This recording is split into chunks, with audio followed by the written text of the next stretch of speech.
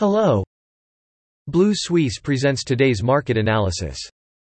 Capital Markets Overview. The ruble-based MOEX Russia Index extended early losses and tumbled 2% to close at 2,580 on Tuesday, retreating sharply from a one-year high hit last week as plunging oil prices threatened Russia's fiscal stability. Brent crude futures plunged nearly 5% in the session, forcing major Russian oil producers to close more than 2% higher. On top of that, Novatek lost 6% on ex-dividend trading. In addition to hurting energy producers, lower oil prices have reduced vital energy revenues for the federal government, which led Moscow to impose special tax measures on MOEX blue chips last year to fund Russia's invasion of Ukraine. Miners and metallurgists lost an average of 2.6%, while banks lost 2%.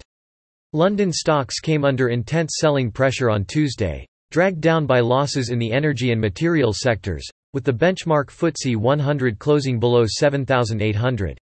One of the stock market's biggest losers was Pearson, which fell more than 15%.